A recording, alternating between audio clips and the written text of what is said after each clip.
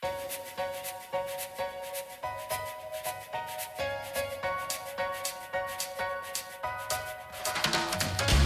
firecrackers, it's Naomi and welcome to the Firecracker Department. How's everybody doing out there? How's your creative juices going? How's your self-isolation time? I have to tell you that I'm up and down. I mean, I'm only human. A lot of people think that I'm this never-ending source of positivity, and I think I'm pretty positive. I think I choose the glass that's half full most of the time. But I have my days, just so you know, I'm only human. I have my days that I eat a full bowl of popcorn, refill it twice, and watch a bunch of episodes of The Office, because that's what has to be done that day. I do see this time as a challenge. I have to say, I'm enjoying the challenge of what it's doing to my creative mind. And sort of, the word pivot gets used a lot, but pivoting and seeing what else I can do as opposed to what I can't do. So I hope that you're finding in your path things that you can do, or maybe that this time is actually unlocking a door that you didn't even know you had within you. I would love to hear all about it, because I think the more we share these stories, the more we're inspired, and then the more we're going to take creative action because of it. So please share your stories about what you're learning and discovering along the way in this wild time in the world. At Firecracker DEPT, Instagram, Twitter, or even email me, firecrackerdepartment@gmail.com. Now, I am excited. I mean, I'm always excited because we have just the best guests on this show.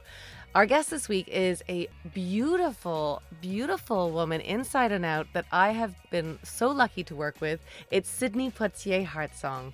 And you'll know Sidney from her role on Carter. You'll know her from Quentin Tarantino's Death Proof, Chicago PD, Veronica Mars, being one of the two famous Sidney Poitiers. Her father is also named Sidney Poitier. And so many more. I just adore her. I worked with her on CTV's Carter with Jerry O'Connell. And I couldn't wait to speak to her again. And actually, we were supposed to speak months ago. And then everything got all jumbled up because of COVID. So this was actually my very first Zoom call. I didn't want to, originally, people have asked me if I would do interviews on Zoom. And I was like, oh, I just so love sitting with people and like kicking our shoes off and just hang out with people. But because of where we are, I'm like, I still want to be able to do podcasts. So that's what we did. So this is my very first Zoom interview, and I think it went really well. So I just can't wait to share it with you. She's doing well. She's in Los Angeles with her family, and you'll hear all about it in this interview. You'll hear about how she's doing with remote schooling and Zoom Zumba. Yeah, note to self, Zoom Zumba. I mean, when I spoke to Sidney about Zumba, I have to tell you that I was inspired, and I was like, I'm going to do a Zumba class. I went online. Just a little bit of a heads up. If you go to YouTube, there's a gal who's hosting amazing, like really great workouts, but her name is Zumba. She's fierce. Not the Zumba I meant to, but still a good workout if you're looking for it. In this interview, we're going to talk about sticking up for yourself. We're going to talk about firecrackers in her life, growing up in Hollywood, auditioning, writing, directing. I could have talked to her for hours. And I know I say that all the time, but it's the truth. These folks are so interesting. That's why we do the Spark follow-up on Instagram once a month, because I want to find out what they're doing, and I miss them. I feel like we spend these like amazing hours together, and then I don't get to see them as much as I sure would like to. I am big time grateful for Sidney Poitier Hartsong for spending this time with me. Without further ado, here is Sidney Poitier Hartsong. Oh, it's nice to see you. Good to see you too. I was fully ready to be like, it's too late. You've just spent a day like homeschooling and being a mom, and it's just so exhausting. yeah, it's so crazy. buddy. I know. It's like teachers seriously don't get paid enough money. No. It's insane. No. I know I had like a heaviness a couple days ago, like feeling for, like there's part of me that thinks that it must be on some level really a beautiful bonding experience for it right? definitely Of course. Yeah, for sure. And then I think about kids that are in homes that aren't great, Yeah. and that really weighs on my heartbreaking. heart. I know it's terrifying to think about, really, because Yeah. a lot of those kids get a lot of what they need from home. They get it at school. Yeah. Hopefully, not always even, but Or like just safety, like of being looked at every day. Yeah, So totally. I don't know. I have And to and investigate. fed too, a lot Yeah. of those kids rely on school for meals, I don't even know. I have to investigate that because I have been thinking about that a lot. And Yeah. yeah. How are Mm. you doing? It's so nice to see you though. I know. I'm doing good under the circumstances very Yeah. well, we're healthy and we're here and we have food in our fridge and, like, we can't really complain, you Yeah. know? It's wild. It's just a wild time to be alive. Like we'll reflect back and just be like, remember when we lived through the COVID? Like it's such a weird thing to reflect on already, but I know, I didn't think we'd live through something like this. I don't know Yeah, why. I I just know. had Oh, no, I didn't either. I don't think any of us did really. I mean, I think we were very lucky to have very, sort of cushy yeah. upbringings in terms of what the world stage was like, we've just never had a crisis of this magnitude before in our Yeah. lifetime. Yeah. So you just don't think it's going to happen. No. And And you kind so of think, like, the people in charge are going to prevent it or certainly, like, be really on top of it. yeah. Um, I and know I had this false sense of security. yeah, Although like my parents both lived through wars. So I don't and I said to Matt the other day, I was like, I've always had in my head that it's someday we will have to escape, which oh, is like interesting. a really ridiculous thing for a Canadian to have at all. But I was like, this is the first time that kind of came true because we were living, well, we're in Los Angeles now. And there was a moment that we were like, do we need to leave tomorrow morning? And Right. this like, what would you take and how? And we ended up staying, but it did have that level of, And why did you guys decide to stay? Out of curiosity. we just, like this, it feels like our home here. Like this Yeah. feels like our community. And we're just better set up. Like we don't have anywhere to live in Canada. We'd have to sort of figure out renting a place or, Yeah, that's like a whole thing. But and I do really, feel like Canada's dealing with this far better than we are. well, I was emailing with my it's my step grandfather's cousin, and she lives I think they're in Edmonton. Yeah, they're in Edmonton. that's where Matt's from. Oh, how Yeah. cute. Yeah. Mhm. So my grandparents are also from there, and she was saying that, well, when I was emailing with her, they were on like complete lockdown even before we were, and they only had 39 cases. And I'm like, yeah, that's probably how it should work. You Yeah. know what I mean? Yeah. You just get these stupid kids that are like, let's go to the beach. Yeah, You're like, spring yeah, break, yeah, Daytona. I know, it's insanity. no. But, Um, that's what kids do. They're stupid. We were all stupid. We all thought, like, what's the big deal? right? Yeah. Yeah. Those kids that are like, I think people are blowing this out of proportion. You know, Exactly, exactly. it's just a cold. It's Just a, blow your it's, nose and get on with it. it's a cold, and it's only in people over 6 days. So, That's right. yeah. Yeah. So what are your days like together? It's the three of you over there right now? It's the three of us, yeah. Well, we're on spring break right now. Is Just so you know.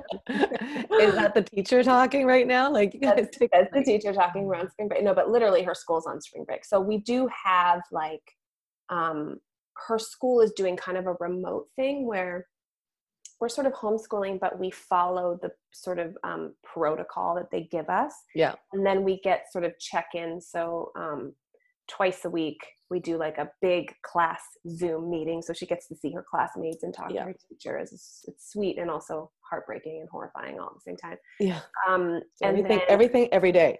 yeah, Yeah. it's crazy. And so we do that. But so we kind of structure, so we normally not on spring break, we do a lot of like try and get her physical activity. So we do like a dance class or we do a yoga, like a yoga YouTube thing, and then we do art time. And then we try to get her to work on like letters and numbers, and that never goes well. We're doing a lot more screen time than we had anticipated. Like we usually don't let her have iPad and stuff like that, but like What are you gonna do? there's nothing we can do. Like if we No. want her to even look at, the alphabet, it's got to be on an iPad screen. Yeah. Or it's gonna take every ounce of energy you have to Yes, create exactly. something to like Exactly. I mean, really, that's what's happening anyway every day. It does take every ounce of energy because you have to, she's 5, so she needs constant kind of engagement And she's an only child, so that's even worse. Like she's just used to this kind of like And she focused also had that attention. holiday in North Bay at last summer. There was like, oh, this is pretty great. That was like living the life. We Right. really screwed ourselves. We should have just like made that so boring for her, and we made it Yeah. so exciting for her. Actually, speaking of North Bay, today we did a Zumba Zoom class from North Bay. I So want to do, will you send me a link I for that? will, Because I yeah. so want to do a Zumba and I've been scanning and I can't find, I want to do one of those. Oh, okay, we will. So when we were in North Bay, she used to take a a kids Zumba class. Oh, wait, With, is this for kids? no, because they do adults and kids. Okay. So Kendra was her teacher, and she's been doing Zoom classes. So Sunny and I both together did her class this morning, which was super cute. It's a North Bay day, actually. I just put her to bed. I hope she's asleep. I'm not sure if she is, but and we read a Robert Munch story called Black Flies. It's all about black flies and mosquitoes. So we were having like I know, we're having a totally Canadian night tonight. Did you keep in touch with all the folks that you reached out to when you were in North Bay? Yeah, well, because you made like a community for yourself. Like, yeah, I feel like I think probably because of Sunny too. Yeah, I think, well, obviously the people that we work with every day, and the actors and the producers and stuff, but also one of the actors, Chris Farquhar, who plays Rafalski on the show, my husband, and he would hang out a lot with my daughter and his 6-year-old daughter Hannah.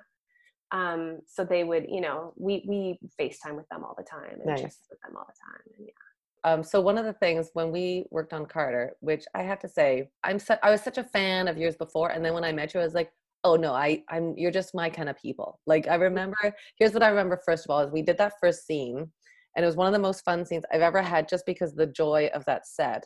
I remember like our two characters had a little bit of conflict, and I remember you remember this, and they'd written it like that we were kind of bitchy to each other. And I remember you going, hey, let's not do that. And I was like, yeah, let's not do that. Like it was such a great, and I was so in awe of that kind of like forthrightness and power, that I was like, I gotta do that more when I'm not enamored with, like, because we can speak up anyway. It was a really great teaching moment for me. Oh, I'm so glad. Well, I'm not usually that forthright, but they make it easy on that set, I feel like, for us to be able to do that, you know what I mean? But also I just sort of felt like, I didn't think anybody was going to be offended, but I sort of felt like that wasn't really right for the character at all. But also, why not? Like, why not choose the other way? Why not choose that we're actually like, what a jerk he is, as opposed to, don't we hate each other? Like, exactly, because we're the two girls in the room. It's such a stupid cliche, Anyway, so, and then the other thing that I didn't even know until moments this week is that I'm Lithuanian. Oh, kid out of town. Wait, so I'm Lithuanian? Yeah. Did we talk about that? No, but we didn't talk about that. And that's usually my second lead in, like, hi, my name is Naomi Sneakas, I'm a Lithuanian. I usually lead with that. Oh my God. No, I don't. I can't. Well, I do, so yeah. I'm confused. But we should have looked at each other's round heads and gone, wait a second. Yeah, we're related on some level. Look at these. Come on, these cheeks don't come through. I know. Lithuanian. Our internet it's gonna be a really good interview. Our internet is a little iffy. We hardwired everything when Sunny was born instead of doing Wi-Fi, which was a great idea at the time, and turns out to be really a pain in the butt. Isn't it wild though how like essential it is right now? Like when my father has wonky Wi-Fi in Kingston, I'm like, this is driving me crazy. I can't. Oh yeah, now especially because that would be like your main mode of talking to him. Yeah, imagine. Yeah. Have you been to Lithuania before? I've never been. No. Do you have any connection to the country? Like with your mom, did she ever like?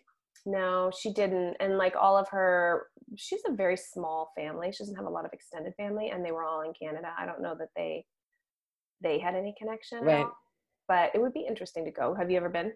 Yeah, we were supposed to go this summer, that we canceled that obviously, but I went about 10, 12 years ago. How was it? Super Lithuanian-y. A lot of moly people, a lot of women with moles, like these kind of things, right? These moles like I have, very much so. A lot of beards. I'm just saying, like that's my future. A lot of female beards. Okay, a lot of whiskers. Yeah.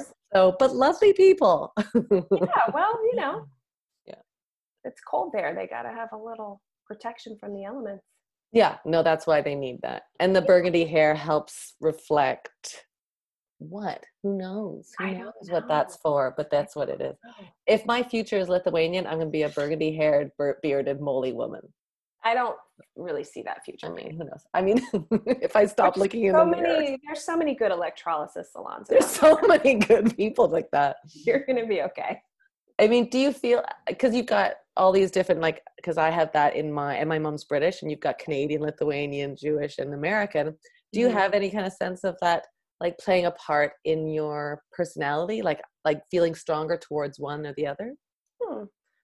No, I don't feel stronger really towards one. Well, I guess maybe the part of my heritage that maybe I'm the most connected to would be the Bahamian side Hmm. because I grew up going there all the time, and I have family that's there currently. One of my sisters lives on Cat Island, the island that my dad is from. So that's the strongest sort of, ancestral pull that I have. Probably would be the Bahamas. Because you went there all the time. Because we went there all the Yeah. time, it wasn't really, and growing up, my grandparents were mostly here. Like my grandmother, who my mom was the closest to, moved here to be with us. So, and my grandfather passed away when I was 13. So we didn't spend a lot of time in Canada, really. Yeah.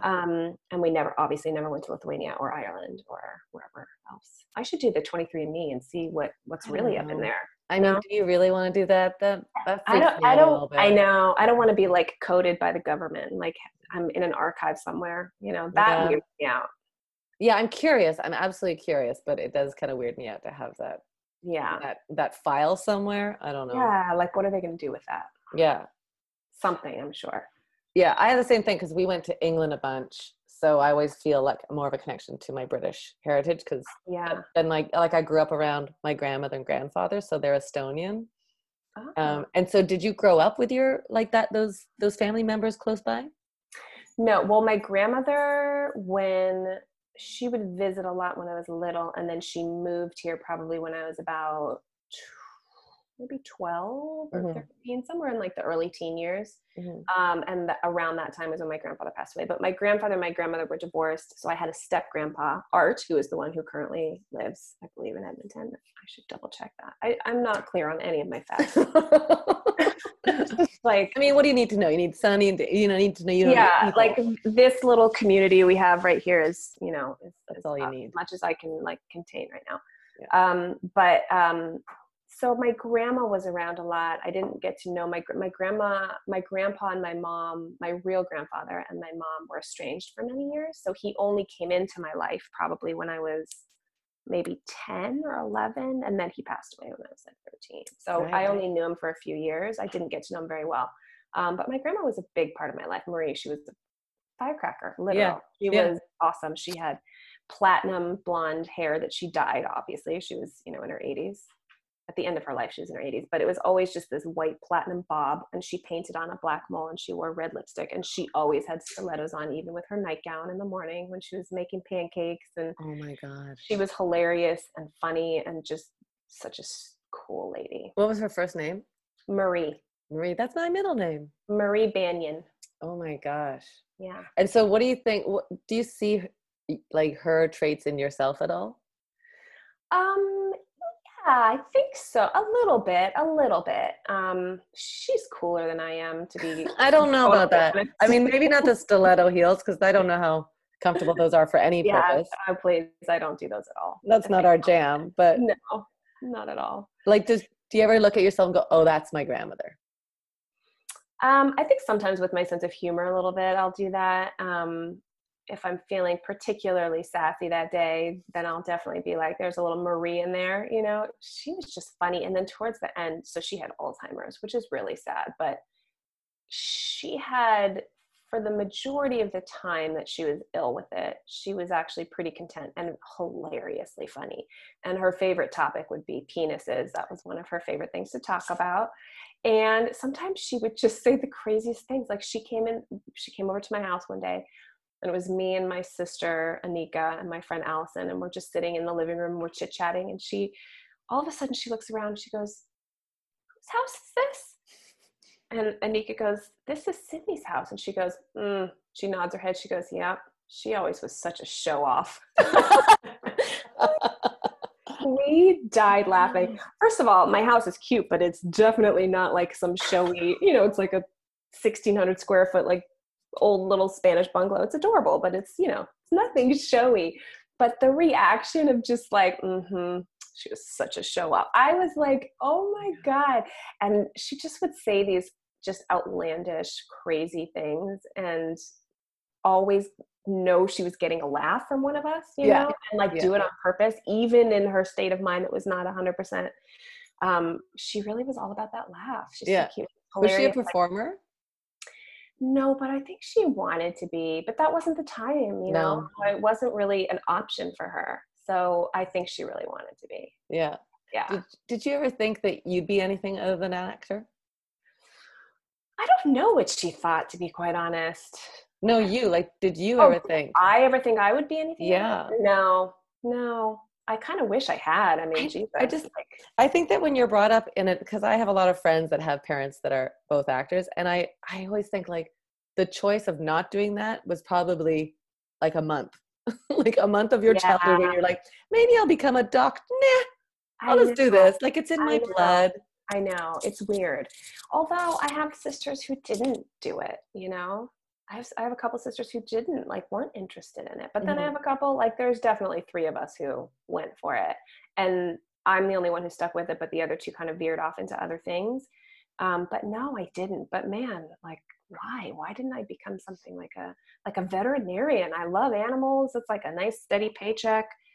But no, I had to be an actor. I think also that if it's in like your makeup, like when you see your father and your mom getting that kind of attention, it must be like, I kind of want a piece of that. Yeah, I think so. I mean, it's so hard to say. I think part of it is really like a genetic thing. There is sort of like this genetic drive, and yeah, I did see that with my dad, obviously, a lot. Although growing up, he was mostly retired when I was coming up. So the majority of his career happened with his first 4 daughters that are, there's a 20-year age gap between my 4 half sisters and my sister Anika and I. And so when we were young, he did like his last sort of like big sort of chunk of films was the Uptown Saturday Night and that sort of trio. And that was when I was like 2 or 3 or something. Then he took a huge long break. He directed a few, like Stir Crazy was probably the last like big thing that he directed. Stir Crazy, big thing that he did when I was probably 7 or something. I forget exactly, but then it was kind of just home mostly. And he's such a private guy. They really just sort of kept us away from the fray of that whole thing.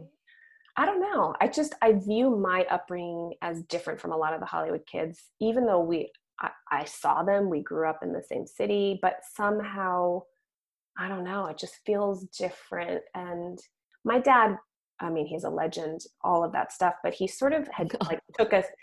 He's just a legend anyway. Just whatever. He's one of those, Yeah. But he really took I don't know, he took a step back from it and spent his time kind of with the family. And we didn't do a lot of that stuff. We really didn't. Did you want to? Yeah. I mean, every once in a while we would get invited to something cool. Like we did go to the Oscars when I was 13, I think it was. And of course I wanted to go. I was so excited to go. And we always begged him for, to go to a movie premiere or something like that. And he would take us sometimes, but it was not really his jam, and it just wasn't really his thing, Yeah. So, our upbringing was just like maybe a little bit more sheltered. And my parents are just down to earth, good people. They're just not into Hollywood in the way that other people are, I guess. Yeah. I don't know. Yeah, no, I can imagine that like watching him too, it either like dispelled any kind of like, I don't know, like magical, unrealistic view of what this career is and just made it real. Yeah, well, it's twofold. It's almost like, I mean, there's a couple things at play. So yes, on one front, I don't understand anybody that covets fame. I do not understand it. I'll never understand it. And why is that? Why do you not understand it? I guess because I grew up in it, that don't see the appeal of it. I mean, honestly, I think if anything, it's hard and it's kind of scary and it's Yeah. weird to have people coming. And we grew up in a completely different time. There were not like hordes of paparazzi chasing us around, but we would go to into an airport and 100 people would ask him for a picture or an autograph or want to tell him, how much they loved him. And that's a beautiful thing and it's lovely, but it's also very overwhelming to, not for my dad, he's built for it, and he's, his path was definitely predestined or preordained. He's walking the path he was meant to walk. But I think for a lot of people, they get that kind of attention and either it's overwhelming or they find it's not as fulfilling as they think it's going to be. Right. I don't harbor any of those delusions at all. No, you're very grounded. I mean, I've never got a sense of you having any kind of Hollywood upbringing, like even though that was Yeah. what you had.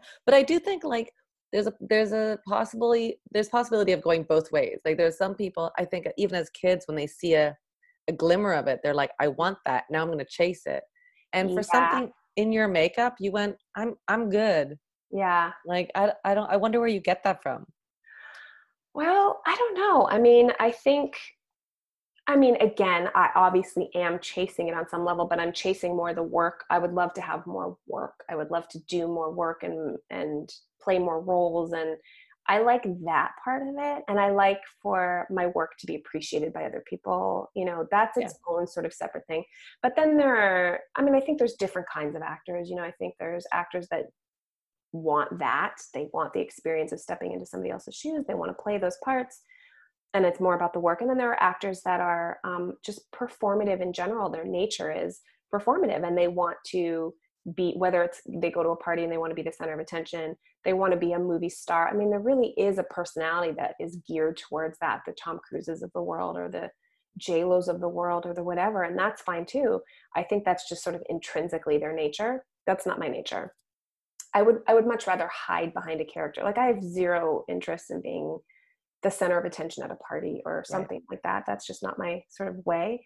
So I do want some version of it. I don't chase the like the bells and whistles of, well, I'll take that back.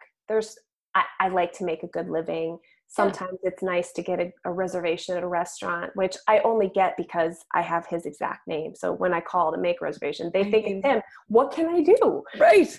You know what I mean? I mean, that must lead to so many, that's a sitcom waiting to be written for sure.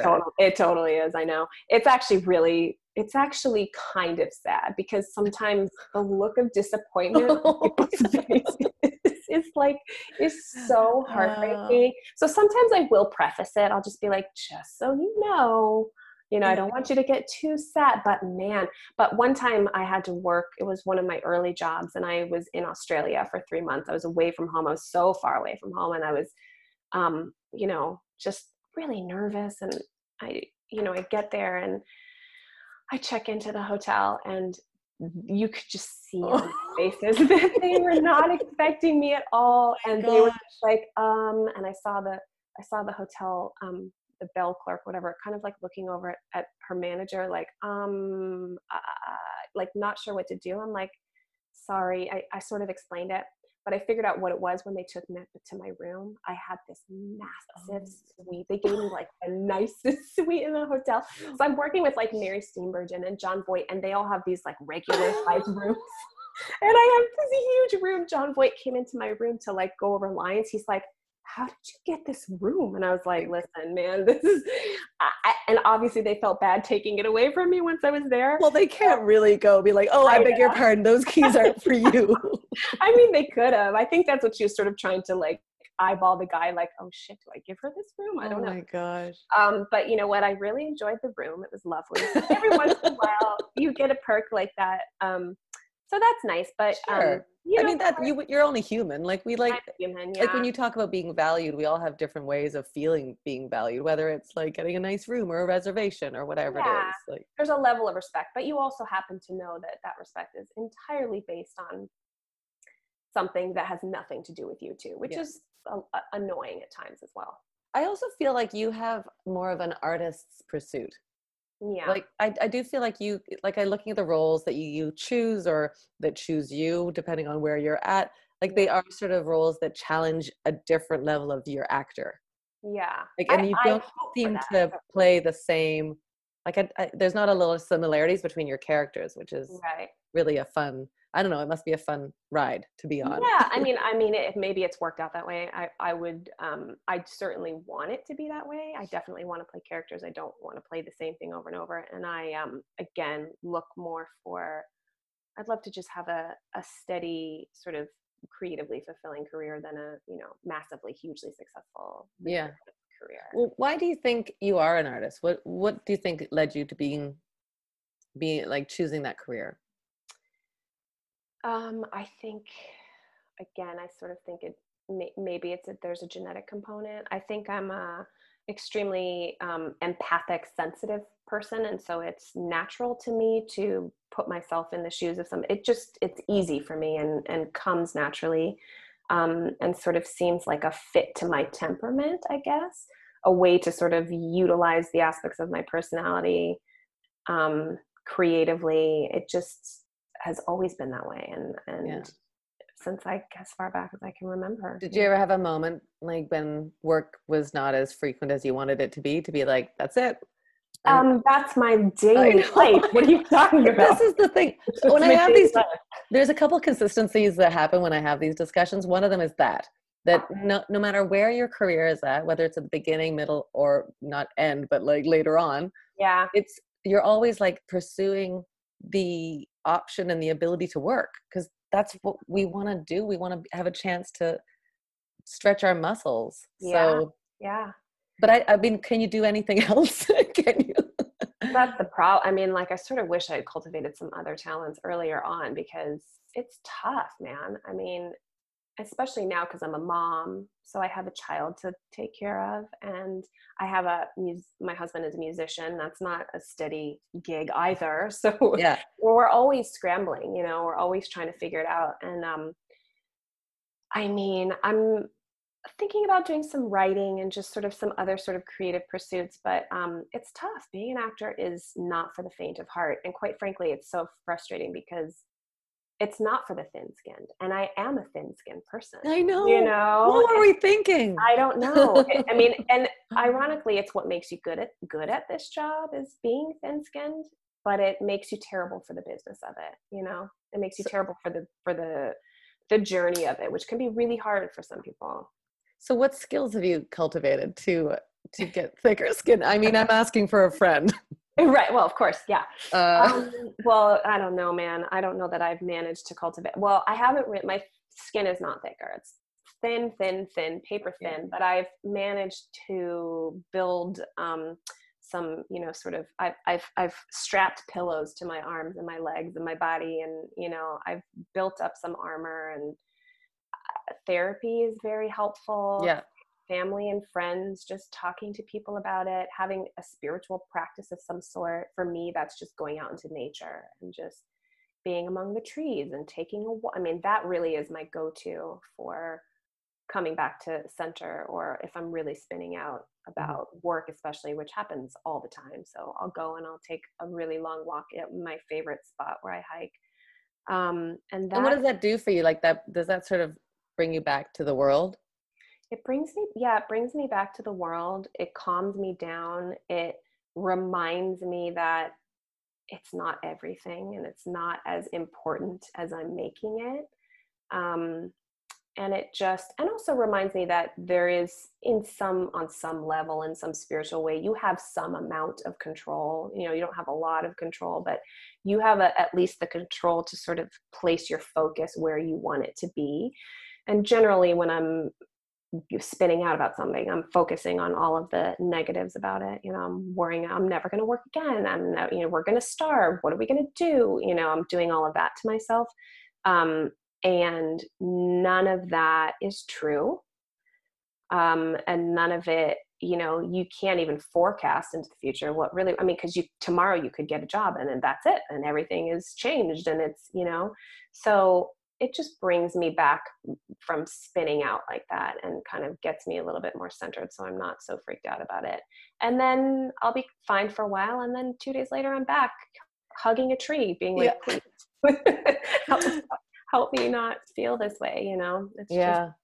it's the way it is. But I think in this crisis that we're having now too, it sort of brings everything into perspective. It's like nobody can do anything. We can't be on set doing what we do. Everybody's home, and quite frankly, there is some, I mean, I know it's horrible what's happening and it's terrifying and people are losing their jobs, and I'm in a very privileged position that we have enough money in the bank at this moment. At this moment. We've had times where we haven't, and thank God this didn't happen at one of those times, because the stress level would be astronomical, and I feel for the families that are dealing with that. But you know, we are okay. We're not going to starve, and it's sort of nice to just be home and be with my family. And it's off the table. Work is off the table currently. Yeah. Just not happening.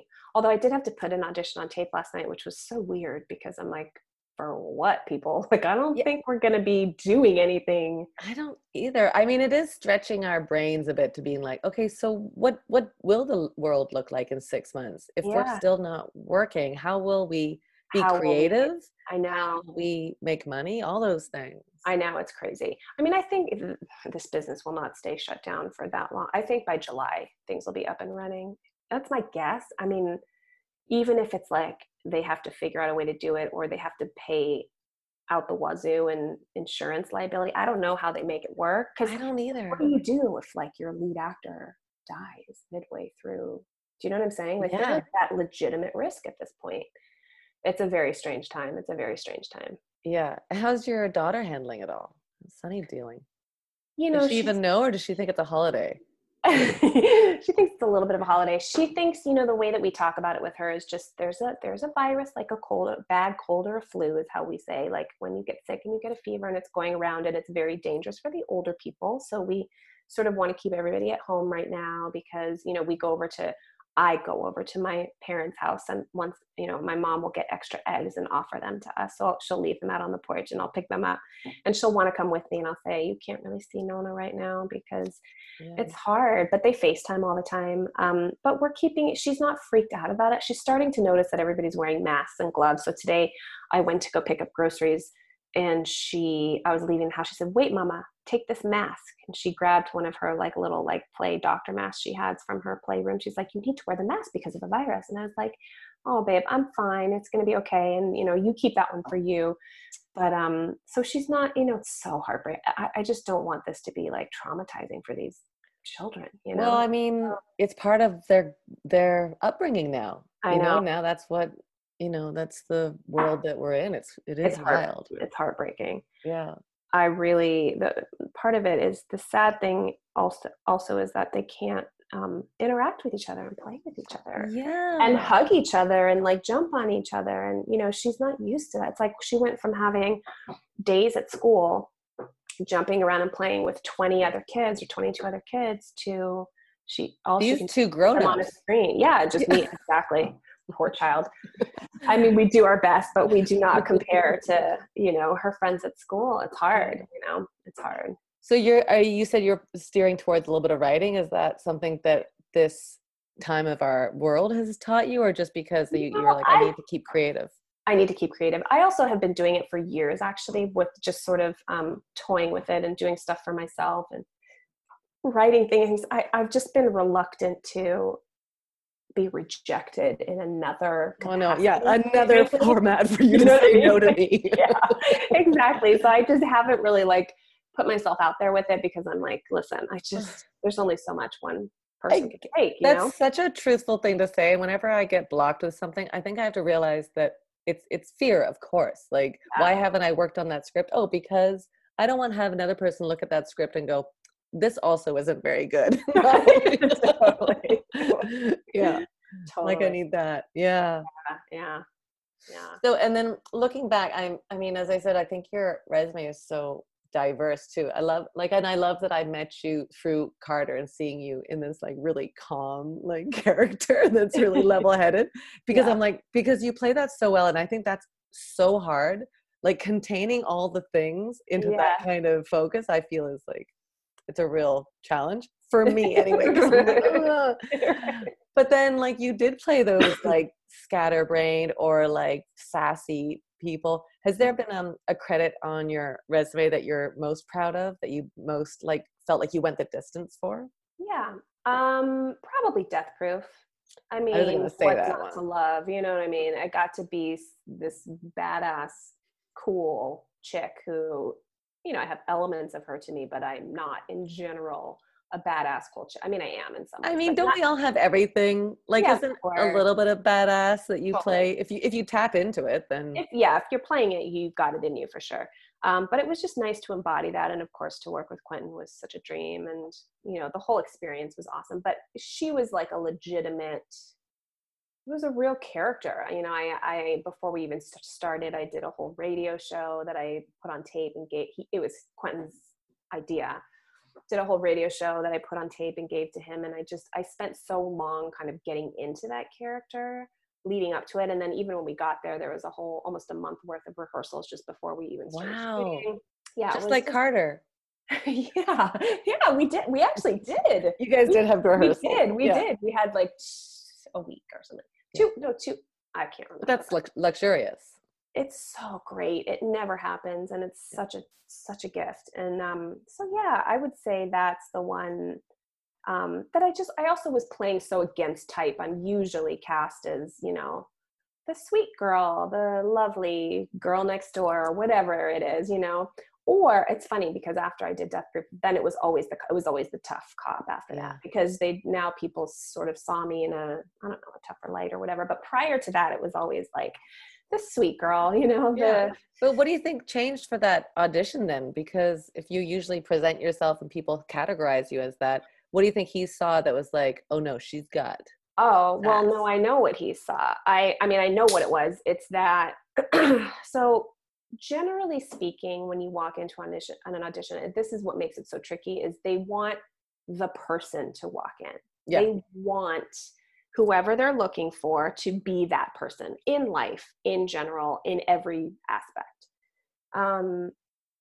And I have a really hard time sort of putting on the character as my person. I will do it the minute, we start rolling on the audition, but it's really hard for me to it would have been really hard for me to walk in as Jungle Julia, an arrogant, narcissistic, badass bitch, and just be like, yeah, what's up, Quinn? And like do my audition, you know what I mean? Yeah. Like that wasn't really gonna happen. But the difference is Quentin, and it's funny because he actually said this to me. He said, we had this conversation about this exactly. He's like, I first of all, he had me in mind for the role before I even had the role, because he had auditioned me twice before. Once for Kill Bill for the Vivica Fox character, and then for I think it was Criminal Minds. He directed the season finale or something. I went in for that. So when he wrote the character of Jungle Julia, he was thinking about me already. So I didn't know it at the time, but he said it was my part to lose. Basically, I could either come in and do well and get it, or I could come in and fuck it up and lose it. But he also said that he wants an actor. He doesn't want the person to be that. He doesn't want the character to be the personality of the person. He wants to see somebody come in and give him a performance. He likes good acting.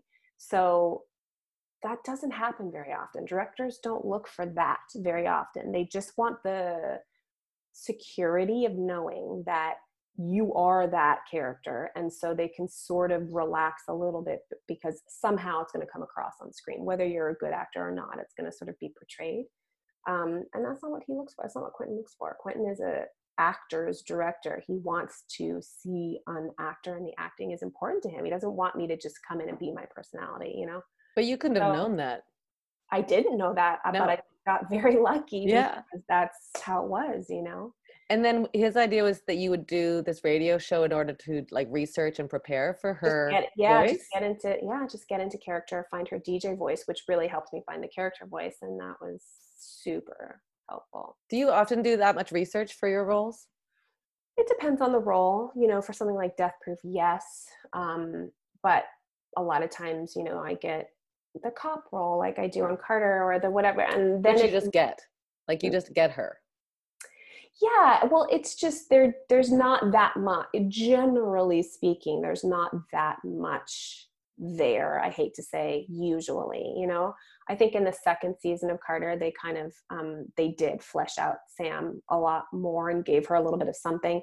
But in the first season, she was sort of just foiled to Jerry's, you know, crazy comedy energy, and she was sort of just there to sort of move the story along. But there wasn't like a lot of character development. So the things that you research are, you know, they send you to, you know, shoot some guns with a cop, or how you know, holster your gun and stuff like that, which I had already done all that because I've been on Chicago PD, which is the same thing. You know, you sort of, there's a formula and a template to these procedural shows on TV. So you kind of just know how to do it. So you just do it. I wish there was more, you know, I wish, and sometimes there is, you know, sometimes it's like Monk or Closer, where it's more of like a character driven version of the procedural. But that's not very often. But Carter is sweet because I really like the show because it is more about the relationships between the characters than it is about the, you know, procedural aspect of the show, or whatever, you know, sort of procedural storyline we have for each episode. I mean, that's why I think you've got, like, I think that there are actors that are like, this isn't the right way to say it, but like artist actors, and then there's like product actors. Mm-hmm. And I think that, like, because I crave that kind of director that comes up and goes, let's talk about what's happening in the scene, totally, which never happens. I know. It's more like, let's talk about what we're ordering for lunch. Right, exactly. Then, or let's talk about the shot. I need you to be in this spot. Yeah, I need this.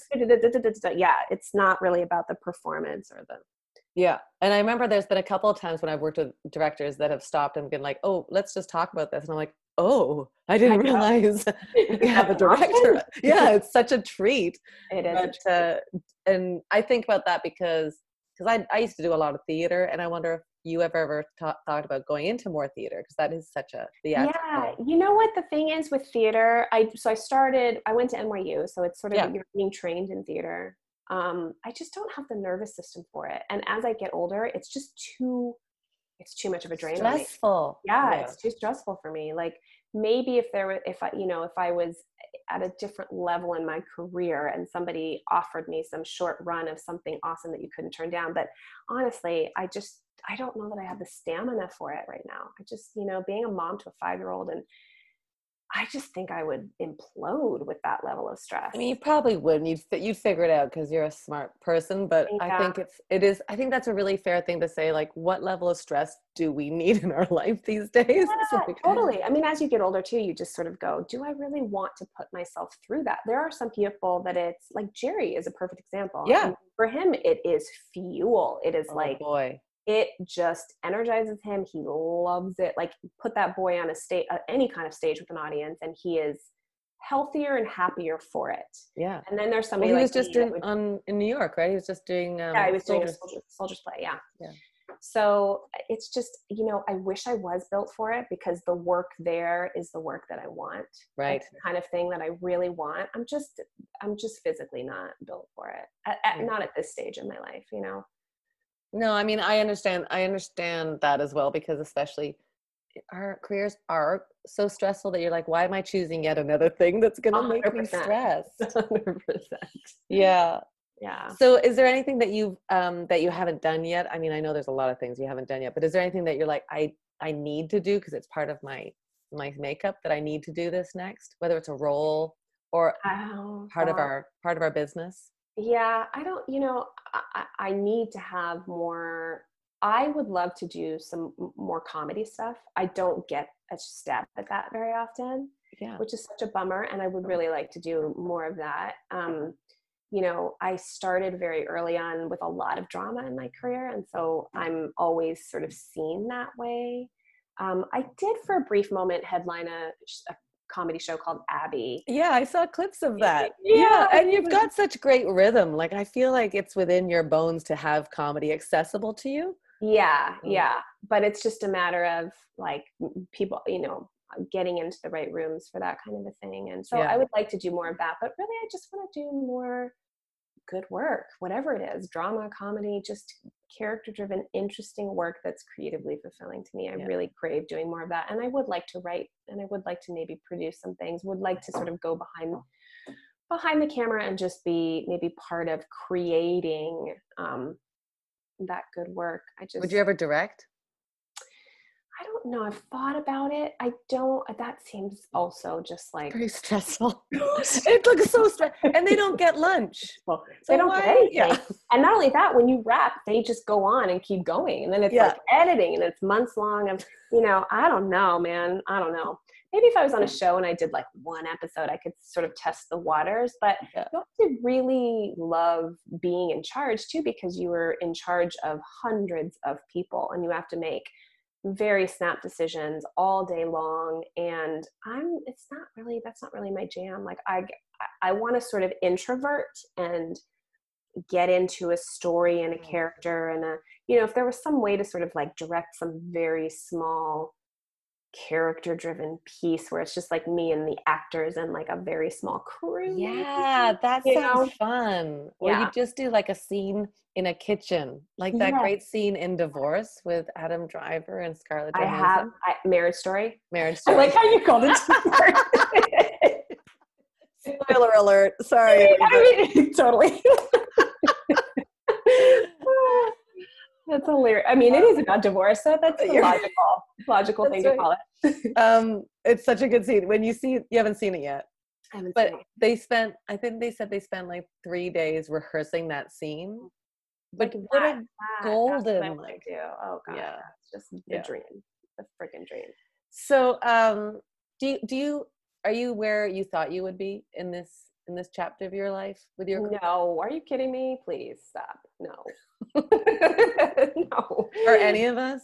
No, I guess not. No, I mean, I really never thought I would still be I still consider myself a struggling actor, because even being on Carter, we have no guarantee of the third season. We got lucky, we got a second season. I don't think there's going to be a third, but I don't know, So I always sort of consider myself a struggling actor, but now I'm a struggling actor and a mom with responsibilities that are much heavier than they were. And I really thought, no, I did not expect to be here.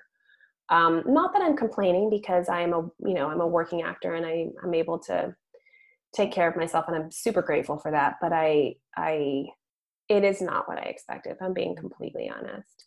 I think it's interesting because I remember working on a play, and it was with, like, in Canada, it was with somebody that was like a really acclaimed actress. And I remember thinking like, oh, I got to send out postcards to get into the next season. And I looked over and she was also writing postcards. And I was like, what? Why are you doing that? You're established. Why are you doing that? And she's like, you got to do this. You got to keep people. And it kind of woke me up to the idea that we'll never stop. Yeah. Like the hustle will never stop. Yeah. And that's the tricky part, is like, I'm not a great hustler. I'm a good actor, and I'm a very good person to work with, but I'm not a good hustler. And I have friends that are brilliant hustlers, and they're very successful, And what do you think it takes to be a good hustler?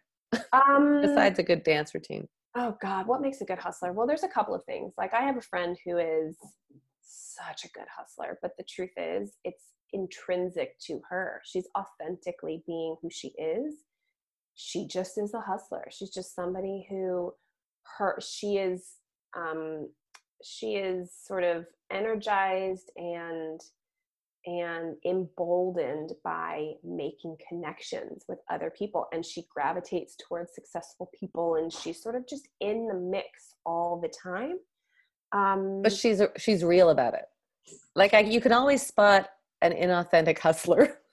Yeah, but you know what? I know some inauthentic ones too who are crazy successful. So the answer to your question is, I don't know what makes a good hustler, other than for some it's part of their nature, it's intrinsic to them. For others who have to sort of cultivate the hustle, I guess I would just say the one thing that I never gave credence to was, they say like relationships are important and you should be cultivating those and putting yourself out there. And I never really listened to that kind of thing or believed in that kind of thing. I don't know. I guess because I grew up the daughter of somebody very famous, maybe I just never felt comfortable with the idea of cultivating a relationship with somebody because they could maybe do something for you at some point. Yeah. But that just seems like that doesn't seem like your makeup, you know, like you're not approaching things from a place of like, what can you do for me? But you're proving yourself through your work. Yeah, I hope so. I mean, the truth is though, there's such an element to that hustle that is a huge, I mean, I want to say over the years of doing this and just observing, I feel like it's more than 50% of, Well, especially now with social media being at our yeah. fingertips. So we have the power to Well, actually that's do our own PR. exactly. So that's a perfect example. I'm not really active on social media. I do have an Instagram account. I have a Twitter account that I barely post to. I started most of them because a show asked me to start them. It's not in my nature to want to be on social media.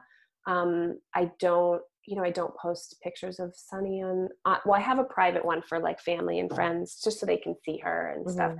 And I'll post on there, but like everyone, like Jerry, he's like, you need to put Sunny on your Instagram page. Do you know how many followers you're gonna get? Do you know how many likes you're gonna get? I'm like, it's just, I can't do it. I can't bring myself to do it. But you have to find a way of doing it that's okay for you. Like Yeah. the way Jerry is with his social media, I adore because it's him. Like it is his jokes, it's his comedy. Yeah. And then when I see somebody that's like, oh, obligatory selfie, I'm like, that's not your, just stop it. Nobody's buying it.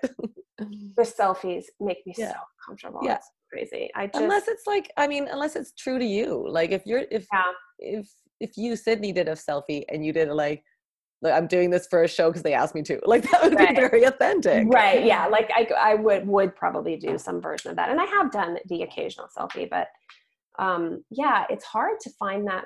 I mean, I just sort of wish we didn't have to do it at all. You know, I wish we could go back to like the 90s where it was like the actor who valued their privacy was still, cool. Yeah. Working all the time, Let's work for Richard Simmons. What do you mean? Well, because he went into hiding, so his fame is still strong. And he's more popular than ever. He's never been more popular. Maybe you should just go into hiding but the trick is you have to be really famous to begin with and then go into hiding. Okay. I have to like get to a certain level and then I can go into hiding, and maybe that will. I'm going to go into hiding and people are like, who is she? I don't care. Wait, what? Hide. Knock yourself out, Sneakus. Go hide away. I would miss you. I'd be super sad. Oh. My final question I usually wrap it up with is, what would you tell your younger self as advice to be the person you are today? Ooh, goodness gracious. Well, I would definitely tell my younger self not to worry as much as she did, because that's impossible. It's impossible. I know it's like pointless advice, but I would say everything's okay. You don't have to worry so much and so hard. I would probably advise her to get her hustle game a little stronger. I would, that it's not really just about talent and art, and it's not, there's a business here. But I didn't grow up in a family that dealt with that, I mean, I had a dad that had a lightning in a bottle kind of a career, and it was for him entirely focused on the work and the art and what he could contribute. It was never, the business side of it was not important to him in that way. And so I wasn't taught that. I really wasn't, I was probably taught the opposite, which is no, you put your head down, you become as good an actor as you can be, and you focus on the work, and that's it. Everything else you just let fall by the wayside. That's not really how the business operates today, or maybe ever did. I don't know. Sometimes you get lucky. So I would probably tell her there's some stuff you're not going to want to do, and you probably need to get a little bit better at doing it. I would also tell her to have a good community, a good, strong community around her of support, because it can be a challenging road, which I do have. So I'm lucky in that regard. Yeah. And your trio over there seems pretty solid. Yeah, it's pretty lovely to see and to watch how you all work with Sunny and how she works with you. She's like a little bit of magic, like that little kid. She's pretty extraordinary. I know, it's crazy. She's such a dream. Yeah, so cute. She's so funny. The things that come out of her mouth are just like, I feel like she's one of those kids that actually believes in fairies. Oh, 100%. Yeah, no. I mean, for any kids listening to that, I mean, for realsies, there are fairies, but Well, yeah, obviously, yeah, of no, course, for sure. of course, yeah, no, it does.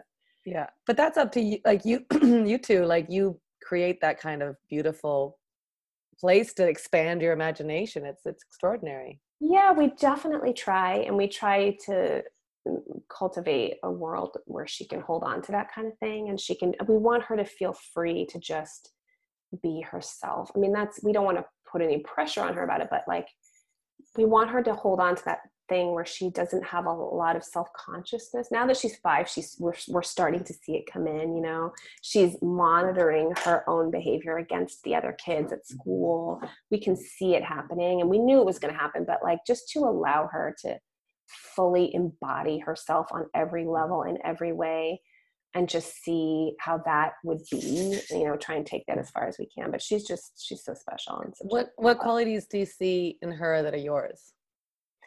She's very empathic as well, and she's conscientious, very conscientious about people's feelings, and she's just loving and sweet, and remember she and I became fast friends on set. She was so sweet. She was like already we were just hanging out, and I was like, I know, she's such a sweet pie. Yeah, she's a sweetheart. Well, I know she'll probably wake up at 5, 6. What's her wake up call? Oh, I wish. Yeah, no, she will, but she'll wake up before that. There'll be multiple calls throughout the night. So the first one will start at like midnight, and she'll do a little onset work, and then, you know, we'll go back to rest time, and then she'll get up again at like 4, and then she'll be up at 7, like 6:37. Well, I so appreciate this time from you. I know that you're stretched thin, so I really appreciate having some chat time with you. No, it was so nice to talk to you, and I'm sorry if I was not that well prepared, because I didn't. Yeah, you didn't know about your life very well. It felt like you were just making it up, Sydney. God. Well, there are times when I'm much wittier and more eloquent, but you know, it's been we'll fix that in post. Dude, we'll fix that in post. Okay. We'll add the sprinkle of that. Okay. No, you're fantastic. I think the moment I met you, I just found that you're just such a real person, and you know, this business can be tricky, and I so appreciate finding those people. So I really, I'm happy to have you in my life. Oh, well, thank you. Likewise, I feel the same about you, and you know, I love your husband too. He's okay. He's awesome. He's so funny. Oh, I'm just so happy to have time to catch up with her. I mean, it's Zoom, but I'll take that. I'll take catching up with that dynamo any way, any day. She's amazing. You can follow Sydney at Sydney Poitier Heartsong on Instagram. And then while you're over there, why don't you follow us at Firecracker DEPT? I can imagine. I mean, I don't have kids. I have a dog that sleeps a lot. He's getting into that stage of his life where he just sleeps a lot. But I can imagine being a parent right now during all of this is probably really, really challenging. So we over at the Firecracker department have been trying something new to give parents a little bit of a break and give the kids a little bit of a break too. Our very first FDTV segment, that's Firecracker Department TV. Yeah, that's happening. It's called Naomi Gets Schooled. I go on live Facebook with a sparkler, that's a mini firecracker, and this little sparkler teaches me something. It's the most fun. I just love it. It's new every Monday at 3 p.m. Pacific time or 6 p.m. Eastern time. And I have so far learned how to make slime badly, drawn anime somewhat successfully, whipped up some frothy coffees. Oh, there's so many more guests coming up every week, and I just can't wait. It's a really good time. Today I learned how to do some cheerleading. Really painful. That's what I learned. Shoot us a message at Firecracker DEPT and let us know what your little sparkler would like to teach me. I'd love to have them on as a guest. And just so you know, it doesn't always go perfectly, because here's the thing. I don't know how to do a lot of these things, but it's fun learning, and it's fun just being human and not being perfect. So check it out. You can watch past episodes or lessons, I'm putting quotes around that, on the Facebook members group, and you can look forward to seeing all of them in the future on our YouTube channel, because we've got some great things coming up, and I can't wait to share them with you.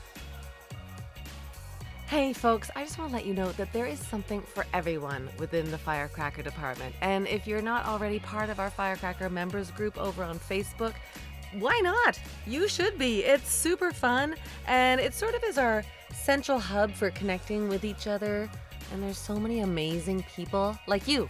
It's kind of like what I say is, these are your people. Come and find us. This is where you'll hear about what's going on in all the departments and also meet some fabulous firecracker people from all over the world. So get in on that action. Mondays are FDTV. That's Firecracker Department Television. Wednesdays are for the comedy department Twitter Takeover. So go on over there for some laughs and to find out about comedians from all over the world that we support. The after show comes out on Thursdays during the day, and then in the evening we have a writing group that meets on Thursday. So you can be part of that as well. Come one, come all. Friday nights we kick off the weekend with a living room dance party over on Zoom, and then Sundays we do a community brunch on Zoom so everybody can come, meet some of your people, hang out, and then pop over to our wellness department for an amazing meditation live on Instagram and Facebook. So I'm telling you, we're busy and there's something for you. There's a department and a seat for everyone at the Firecracker table. You just have to pull up a chair because really we've been waiting for you. So come on in and join the community. Stay in the loop and subscribe to our newsletter at firecrackerdepartment.com. I'm really glad you're here. Big, huge, massive, gigantic, big-hearted thank you to the whole Firecracker team. Oh my gosh, everyone who are in Los Angeles, Toronto, Vancouver, and all the way over in the UK. And we've got some firecrackers that are humming over in New York or hoping to start a chapter over there as well. Thank you to the core members that really make everything work. They're incredible, incredible people. Remember, the after show for this episode comes out on Thursday, and you'll be able to meet a couple of the core members through that. And then we're going to do a whole new episode on Tuesdays. Yeah, we don't stop. Because we know that this stuff is important. It gives folks platforms for your voices, for your stories. And thanks to you for taking the time to listen. Because you know what? There's a lot of options out there and there's a lot of information. So we're really thrilled that you chose us. Let us know what you're working on. Let us know how we can help. Because I always say, we're one better if you're here. And we'll see you next time on the Firecracker Department. I'm Naomi. Bye.